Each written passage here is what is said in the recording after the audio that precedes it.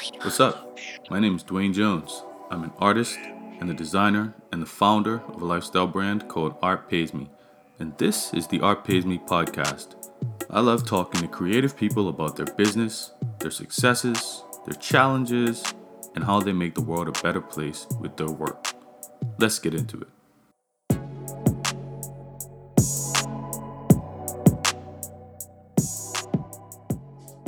Welcome to Art Pays Me. Today we have Hill, your one namer. Yeah, one word. Yes. So how are you doing today? I'm doing well. How are you doing? I'm pretty good. So my understanding is that you're a musician. Is that correct? Yes, that is correct. I Okay. play actual instruments. So actually, yeah. What do you play? Obviously, I'm a vocalist, but I also Yeah. play keys predominantly, bass, drums, and I play guitar poorly. Okay. Yeah, Okay. And you're and the also recorder, a recorder. and the Do recorder. I do you play a ever MIDI like recorder. you incorporate that in your music? No, no, never. Maybe I should. I don't know. Yeah. I remember the recorder days. Uh, Yeah, me too. and where are you based right now? You were in LA Right at one now, point? yeah. I was living in LA starting in 2019. I left kind of mid COVID for obvious reasons. I couldn't play out, I couldn't play gigs, so I couldn't make a living. So I'm back in my hometown of Edmonton, Alberta. Yeah, it's where I was born. So I have a home base here and I travel a lot and kind of change things up a lot. So Okay. yeah. And I understand like your latest project you made before COVID, but like how have you felt creatively during? Because some people have had great experiences, Yeah. some people had a shutdown. Yeah. Yeah. It's interesting. Hey, it's interesting how some people were really amplified creatively by COVID and some people they couldn't do anything. They were totally, I feel like I was amplified by it. It was nice I'm going to be honest with you. I am a total hermit. Like if I don't have to see other humans ever, like if I can just do this and then just like sit on my couch and make art all day, like I am so happy. But I miss COVID. Like I'm telling you, I miss COVID. It was like, I just want to stay in my house and not talk to anybody. This is fantastic. So I made a lot of art. I started learning how to use Photoshop. Um, I made a whole other album during COVID that was also a sound pack that we released before this album. So that's out on all anywhere that you can download samples or sound packs or loop packs. It's through Black Octopus. So I ended up doing a lot during COVID that was really, really creative. I made a lot of content. I shot a lot of the videos that were used for this album. Yeah, I would say I kind of I used my brain a lot during COVID for sure. I learned how to, I got my first job in tech. I got my first computer programming job, and yeah, it was definitely a multiplier for me. Okay. Cool. Are you doing that remotely? Yeah, I am. Yeah. Like it's Silicon Valley and all of that kind of stuff? Yeah. Silicon Valley and all Oh, that kind of stuff. I'm working as a contractor for a startup out of Los Angeles, actually, but um, they have contractors all over the planet, literally, like many countries. So yeah. yeah, there's So different contract actually, bases. that takes me to a question I was going to ask you. Around 2020, you lost your job unexpectedly and said it was like being dropped out of a plane, but Hmm. in a good way. So, like, what did you mean by that? I had been I had been working as an employee for a company as a musician. So I was playing 4 nights a week at their club. I played at a couple of their locations. I played at their club in Texas. I played in Denver, Chicago, and then I was in their Hollywood location. And I didn't feel appreciated, and I didn't feel like I felt like it was taking energy away from me. Like there are years and also there are clubs and people that I can play with on a regular basis that will give me energy back and make me feel like fed by it, but that job wasn't one of them.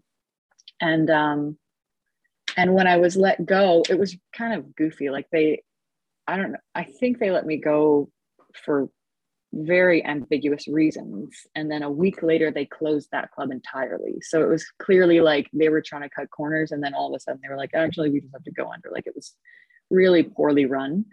And over the course of the next month, it felt like I suddenly started doing all of these things that I had wanted to do anyway, like started freelancing. I started booking my own shit. I started booking at clubs all across the continent. It was like, this is so much more fun and so much more interesting to me. And I don't feel so tied up by one thing. So it ended up being a very good thing. But the hilarious part about all of that is that by the time I was about to start working again as a freelancer, which was about a month and a half later, that exact week was the week that COVID started. So then life changed all over again. But yeah. Whatever.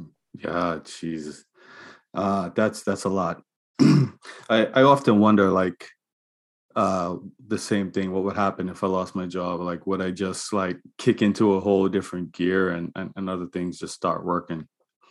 It's funny what you do when your decisions are kind of forced upon you, right? Like when it's like, oh, should I quit my job? That's a completely different conversation than, oh, I don't have a job anymore. Now what? It's like all of a sudden there's all this open space in your mind. There's no like, what if? It's just, okay, I'm here now. I guess I'll just figure it out. It's a totally different conversation. Yeah. Yeah. So one thing I was wondering about, I Am Hill, is that a group or is it like, how does it work? Oh man. So this name just plagues me. I just wanted to be Hill, but you can't Google Hill and you can't find Hill on Spotify. It just doesn't happen. So I prefixed the I am, and I honestly, I'm gonna be honest with you, I hate it. I can't stand it because like it's awkward. You know, how do you say like I am Hill? Ugh. So I'm just Hill, and it's become kind of a collective effort because I mostly work with my buddy Mike Schlosser, who's an amazing producer, and we have like shorthand communication, and we understand each other, and we've been working together for many, many years now. So it does feel like it's a collective now. Yeah. But it didn't start that way. So now I like to say Hill of I Am Hill, which feels a lot more comfortable to me, and it makes more sense because Mike is so involved. But that's kind of the Coles notes on that whole mess. Right. I Am Hill is almost like the brand. Yeah.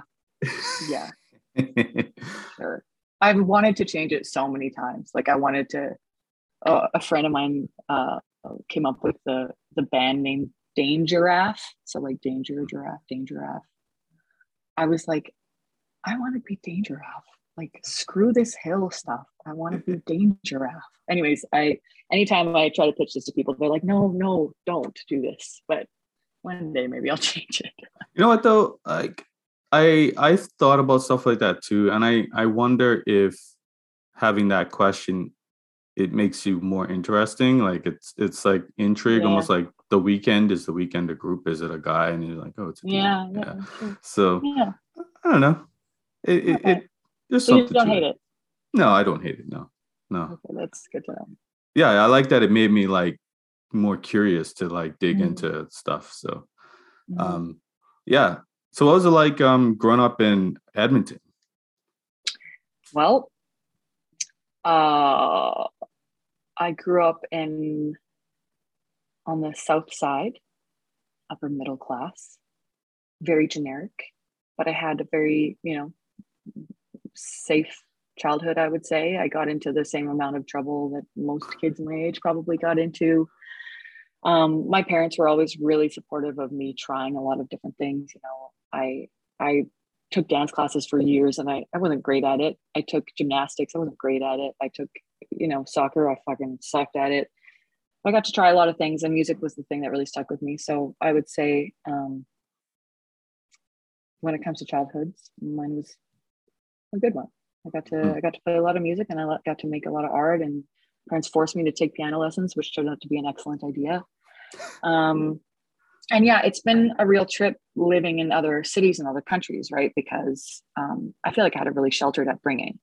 And a lot of my moving around and a lot of my artistry has been an experiment in breaking out of that and understanding the world better and not having these goggles on that are just like growing up in a neighborhood that, like the neighborhood I grew up in.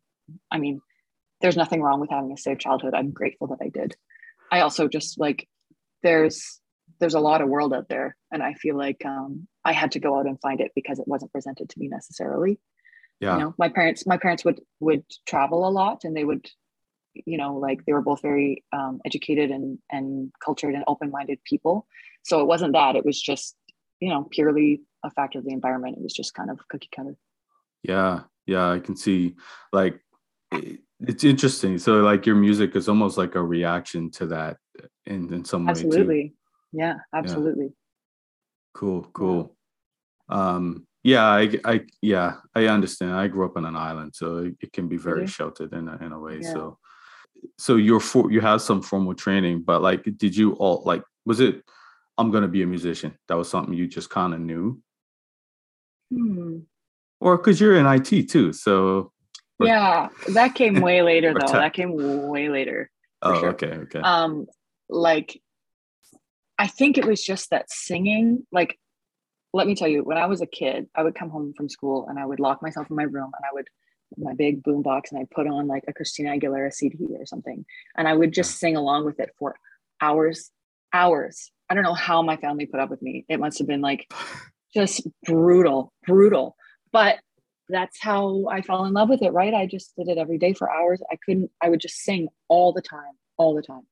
So it was just kind of clear that I wanted to do that thing. And unfortunately, along with that thing, especially in the 90s, you're kind of taught that you have to be basically Britney Spears or no one's going to care, which like fucked with my brain a lot. And I'm still undoing a lot of that like weird mental programming that I inherited from our culture, our Western Yeah. culture, because, obviously at this point, I'm very about the art and I'm very about like authentic expression and I'm very about like exploration and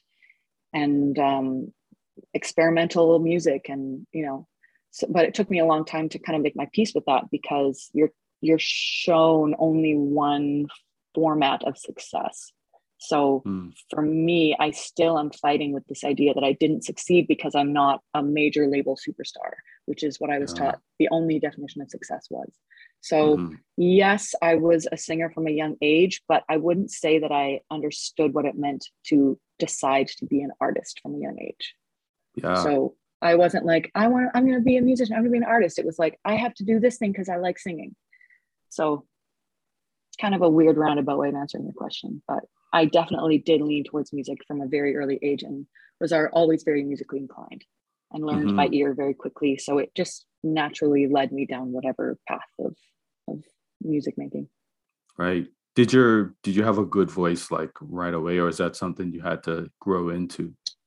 To ask my parents, like I had good Okay. pitch from an early age, right? Like I had Okay. good pitch matching.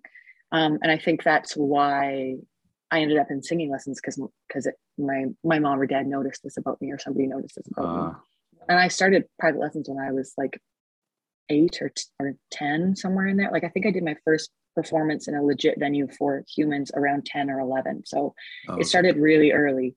And that was mostly singing because like I played piano for years, but I was not like I still can't read sheet music. Like I'm a Hmm. functional piano player. I can read chord charts. I understand music theory very deeply because I studied it in college, but I'm still not, I don't consider myself like a classically trained musician while Right. I did do a lot of classical training in voice because I just did like 15 straight years of voice training. I did everything. So Wow.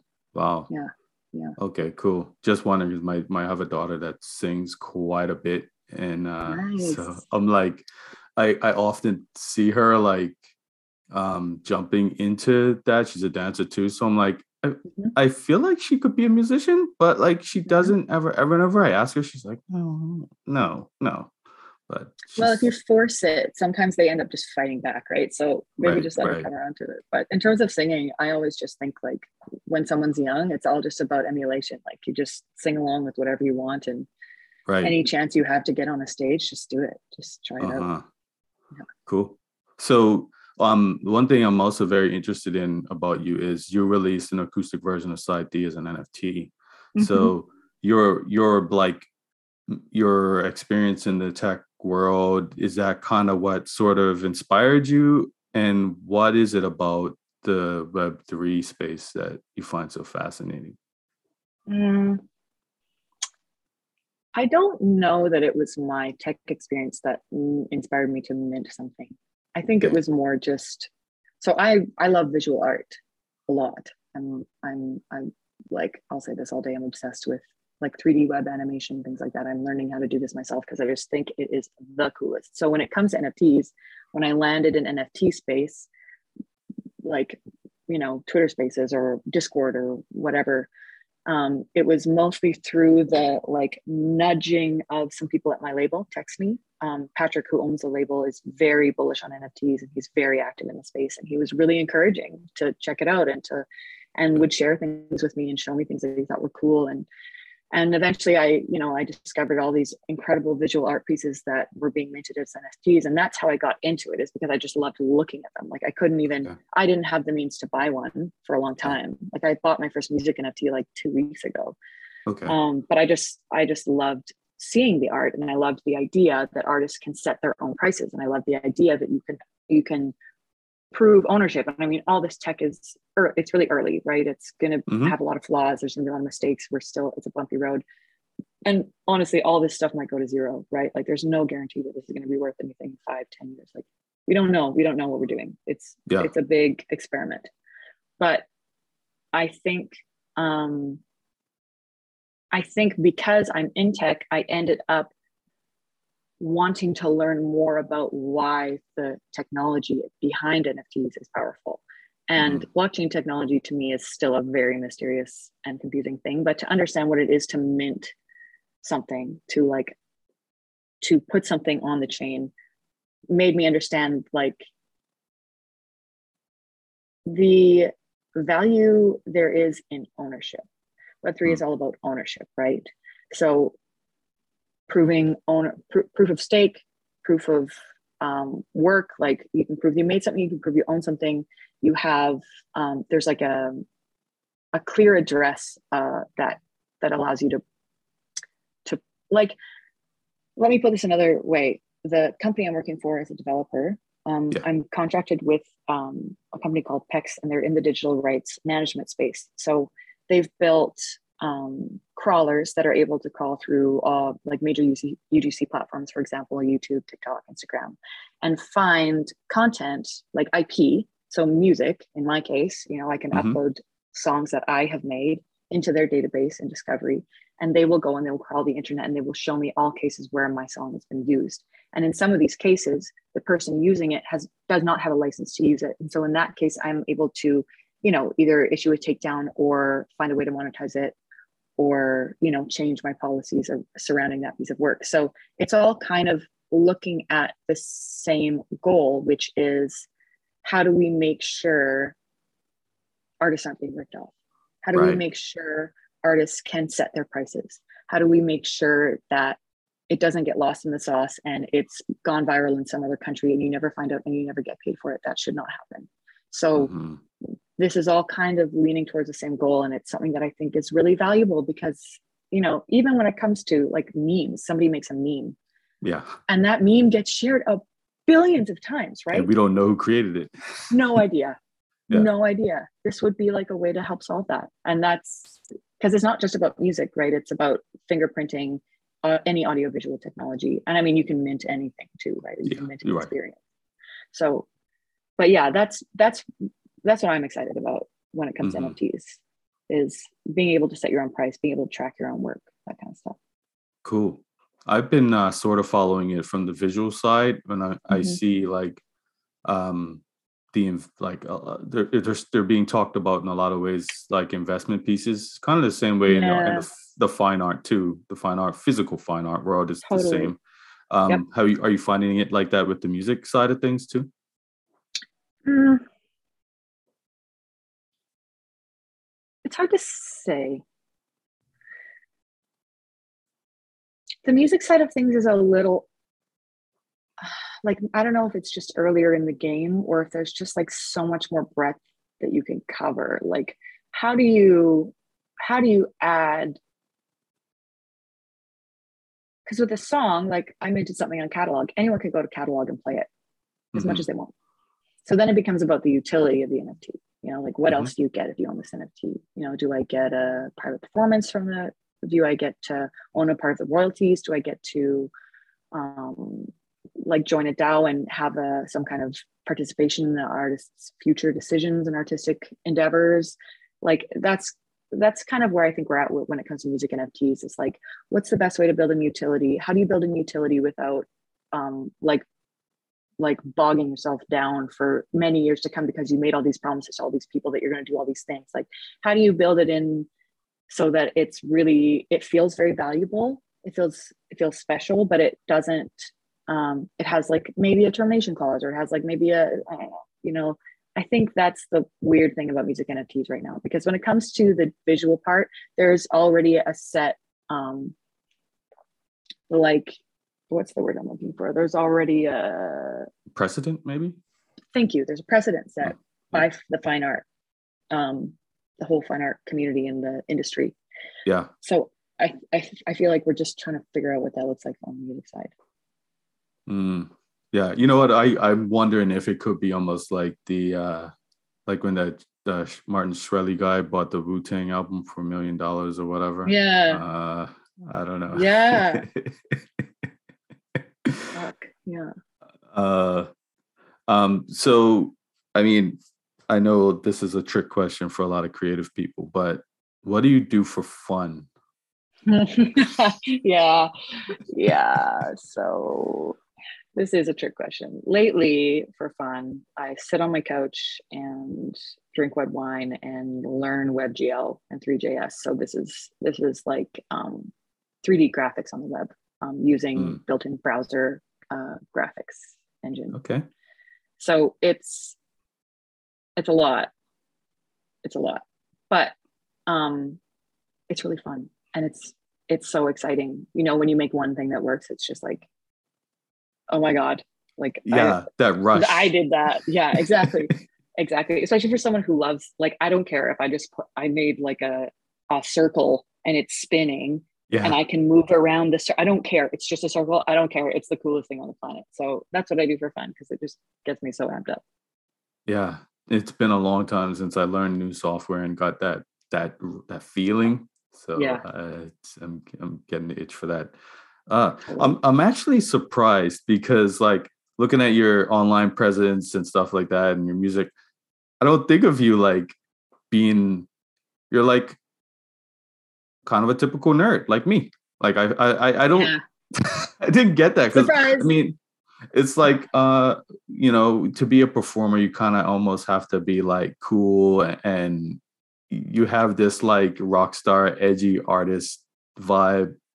I think that can be all wrapped up in one human being. And I think the notion that you can't be that if you write code, you're not a rock star is over. Okay. Like, yes. I think it's over.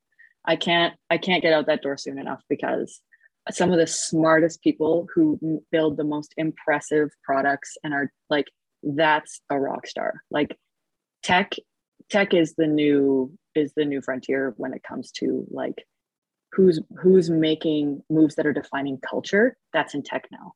So It's still in music, it's still in art, it's all of these things combined, but tech is a huge part of that. So I don't think you can separate those two things. And I love to bridge that gap. I think I remember having this vision in my mind of like, what if I learned how to code? This was like 2017, not that long ago. Like, what if I learned how to code? And then I was like, oh, that'd be fucking cool. Like, I would be cool. And realizing that I thought that was cool. It was like, okay, well, let's go make some digital art, because it's, knowledge is power, and everything's online now. So you might as well learn stuff.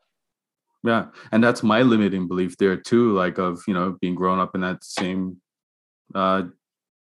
world of, this is what a rapper looks like. This is what a singer looks like. And they can't have these different identities, because that's not cool. It's hard to deprogram yourself from that thinking. Oh my God. Yeah. It's a lot of work. Yeah. So what would you say, if you had to pick like one of your, you've got multiple passions. It seems like, which one would you say is the thing that you like love the most? Singing for sure. Uh, I honestly, I would just sing all day, every day, just all the time, constantly. I still gig. I don't need to gig. You know, I have a job. I don't need to gig to pay my bills anymore. It's mhm. amazing. But I still travel all over the country and like exhaust myself because I just want to sit on a stage and sing in people's faces. That's all I want to do. Mhm. In studio, it doesn't matter. I just love singing. So if I had to pick one, for sure, it would be that. And I don't even care what I'm singing, to be honest. Just to sing in general is like, Wow. it's my bag. Yeah, Yeah. it's my happy place.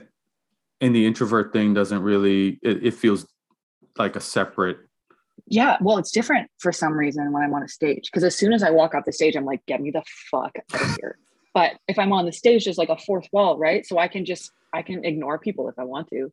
Like Mhm. I'm a completely different person when I'm on the stage. You don't know me, you don't know my name, you have no way of connecting with me um, outside of this thing that I'm prescribing right now, this experience where I'm on the stage. You know, it's like, Yeah. and I've spent enough time. Sorry, my AirPods are dying.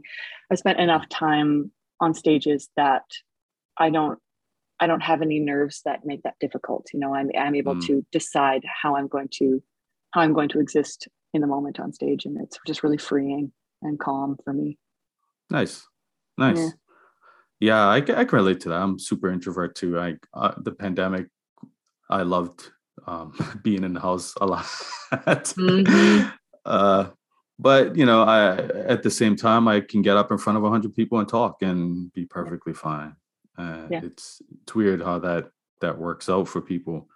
Um, so when you're writing your songs, are you like mining your life for like these weird Mm. moments and making notes and saying, "Oh, this is a song right here."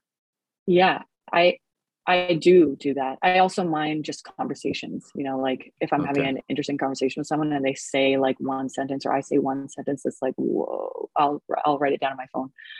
Mm, Um, but sometimes also, you know, if I don't feel like I have a ton of ideas in the moment, because you can get writer's block if you try too hard, right? So mhm. sometimes I'll just kind of gibberish my way into like, oh, I think I'm saying this or whatever. And and also I'll draw from other people's lives, like friends' lives and families' lives, and hearing about what they're going through. I've written lots of songs from that perspective too. Right, right. So like with the whole theme of sellout, your album, is that like I read that it's something to do with your like sort of frustration with the whole like commercialization side of things and Mm-hmm. yeah. Yeah, I'm very, I don't know, I guess I'm kind of a purist. It's not really fair because if you're good at social media, that's a skill. Like if you're good at being entertaining and interesting on social media, like that's a skill. It's Hmm. not it's not, it doesn't signify mindlessness, it doesn't signify selling out. It just, you're just good at a thing. So Hmm. it's not necessarily like that. It's just that for me, I I I you know, ideally would like it to be about the art. And so the fact that 90% of the conversations I have about the music industry have nothing to do with music is just it really is a thorn in my side. So Mm. a lot of this album is just like me finding unique ways to complain about that. So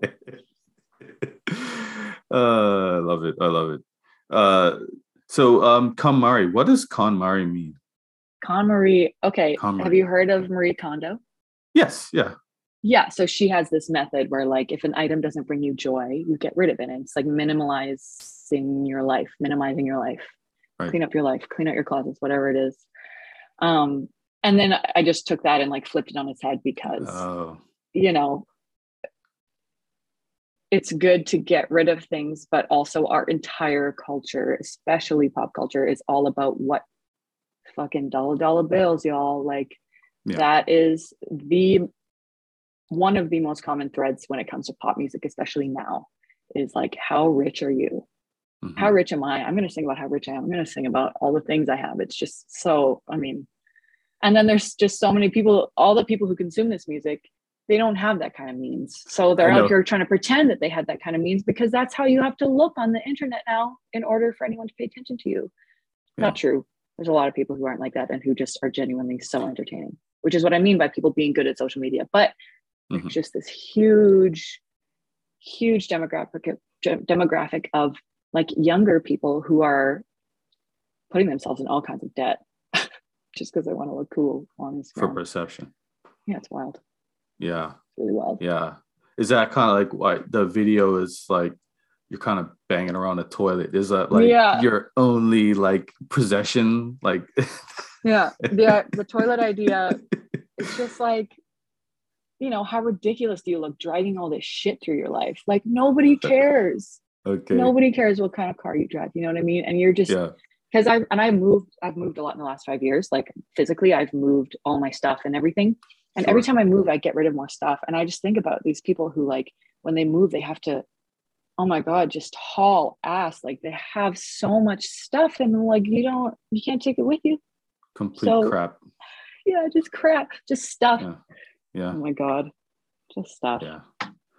I know. Last time I moved, it was the same thing. It's like, what do we have all this stuff for? Like, I don't need this. I don't want it. Oh man. So you talked about like Britney Spears and people like that. Do you have any other influences? Like, you know who okay. Are you familiar with of course now I'm forgetting her name. Something Palmer. Fucking Amanda Palmer or something like that. I know who you're talking about. But I haven't listened to any of her music actually. So But I know who you're talking about. My influences lately are like I used to listen to a lot of Kanye, but his last couple albums have not really been up my alley.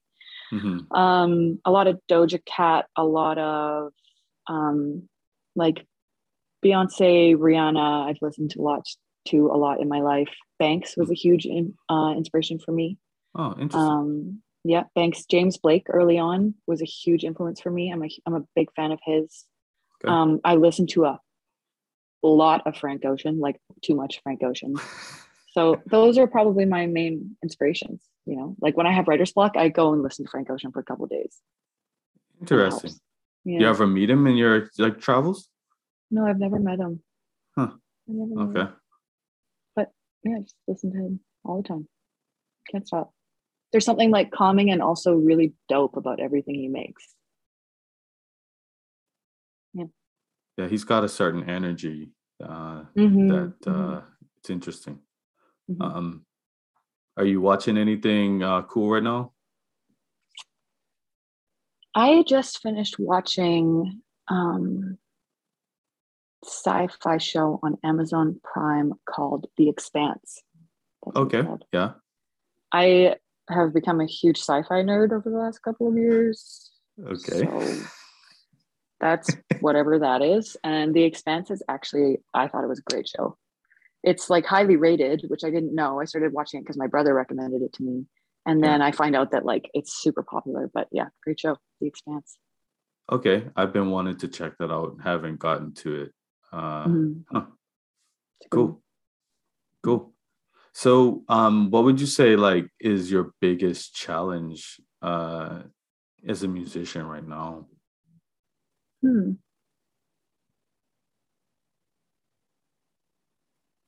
Right now, like very specifically this year and probably next year, it's finding out what I want to sound like for my next album. Because the past two albums that I made came together very naturally, and they felt very like I kind of knew what I liked and I could carve it out. And I feel like I just need a big shift, and I don't know exactly what that will look like, but that's definitely something that I feel like I'm up against in the next year or two, is like redefining the whole sonic universe that I want to live in. And that includes like vocal style and lyrical content, you know, like what do I want to talk about? Because there's a lot of like large subject matter on my mind still that I would love to tackle in a way that feels personal and still like um emotional. You know, it's like it's hard to tackle big subjects without feeling like you're kind of preaching, and that's the last thing I want to do. So Yeah. looking for ways to write about big picture stuff that's really weighing on my mind, that still is still has a vibe to it. Right. So like you feel this, do you feel this pressure of um like putting out something that sounds too similar? Mm, yeah, and I also feel, I don't know why, but I also feel some pressure to make another album like quickly. But I don't know why. I released an album last year and this year, so I don't know why I feel Mm-hmm. like I need to, do another one within a year. Like I think taking 2 years to release another album would actually be pretty realistic and pretty acceptable. Also I can do whatever I want. But I'm trying to talk myself into taking the time that it's going to take to really build the whatever this new universe is that I want to live in, because I don't do things in small strokes. I do things in very large conceptual ways. Like the songs come together individually, but I try to be intentional about the sonic direction of what I'm making. Mm, Yeah, okay. I'd love to lean a little bit more industrial, a little bit more grunge, a little bit darker. That's kind of what I'm hoping to do. So But you just kind of haven't found that quite yet. yeah, I've been Yeah. taking a break from songwriting because I got out of my publishing deal early last year, and so I took a bit of a break because I had been like firing on all engines Mm, just to write with anybody and everybody all the time. So now that I'm out of that, I feel like I have a moment to kind of like, okay, I'm doing this for me now, so what does yeah. that look like? Right. Yeah. Good. Yeah. Cool. So, Mhm. uh, whose heart did you break in side D? Side D. That's really funny. That song, this is hilarious actually, because my partner right now, his mom heard that song. Oh no. She's so cute. She's so cute.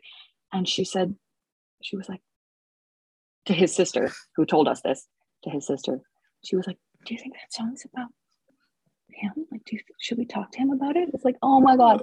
I honestly can say that song is about nobody. I was in a committed relationship at the time, Yeah.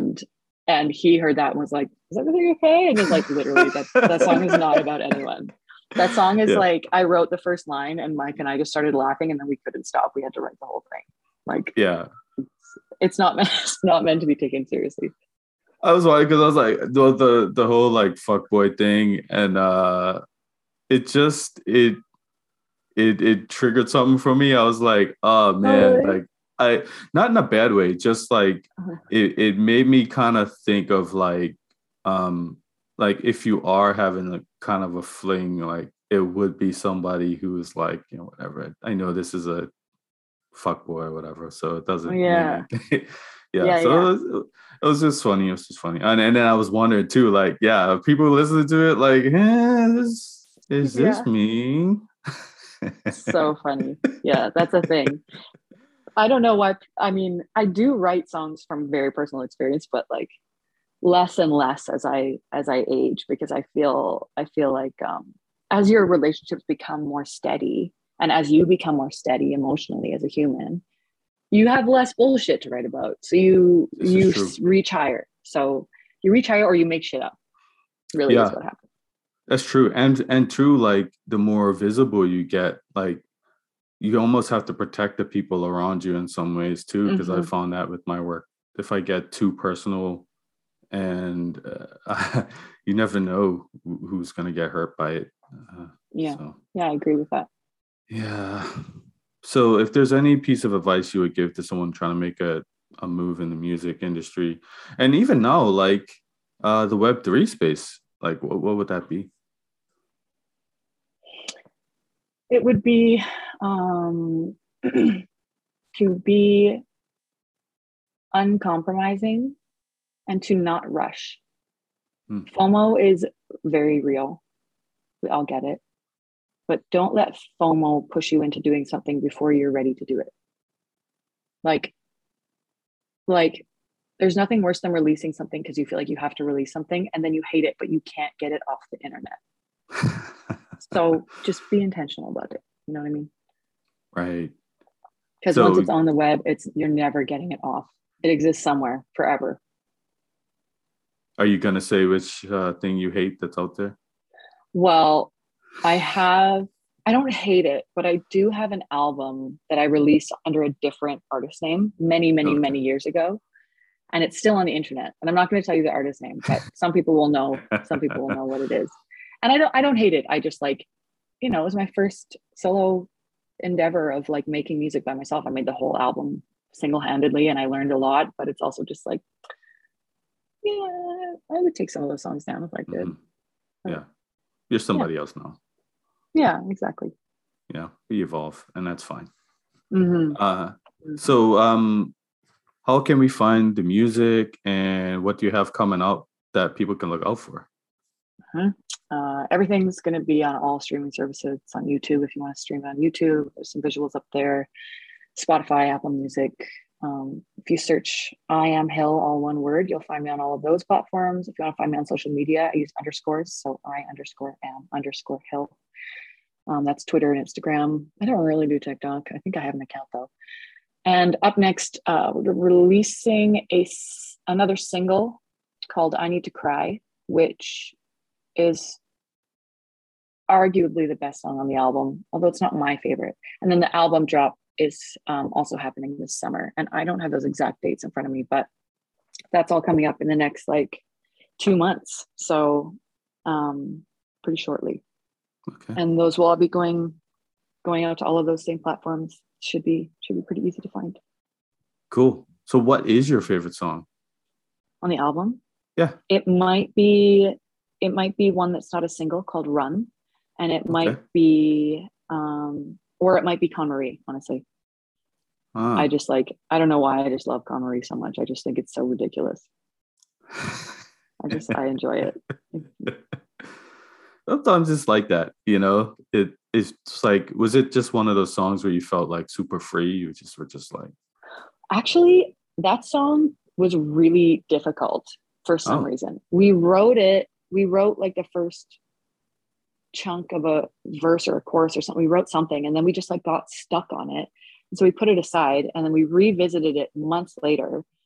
And it was right around Juno week. And that was the year that we were nominated. So we were at the Junos and then we came back to the studio after the Junos and we were so exhausted. And I just remember laying on the floor, literally on the floor and being like, oh my God, I don't know how to write this song. Just maybe this. And somehow we finished it that day. And then listening back, it was like, oh my God, this slaps. How did we do this? I was asleep when we wrote this song. So I don't know. I don't really know how that happened, but we just slogged it out and it turned out. So that's the best though. I love those moments. Yeah. Well, Hill, thank you for being on Art Pays Me. It was a pleasure talking to you. Yeah, it was. Yeah, thank you so much. It was a pleasure. Yeah. Yes, and so everyone look out for the new music. All right. Thank you for listening to Art Pays Me. See ya. Thank you to Langy Beats for the theme music. You can find more of his music on YouTube.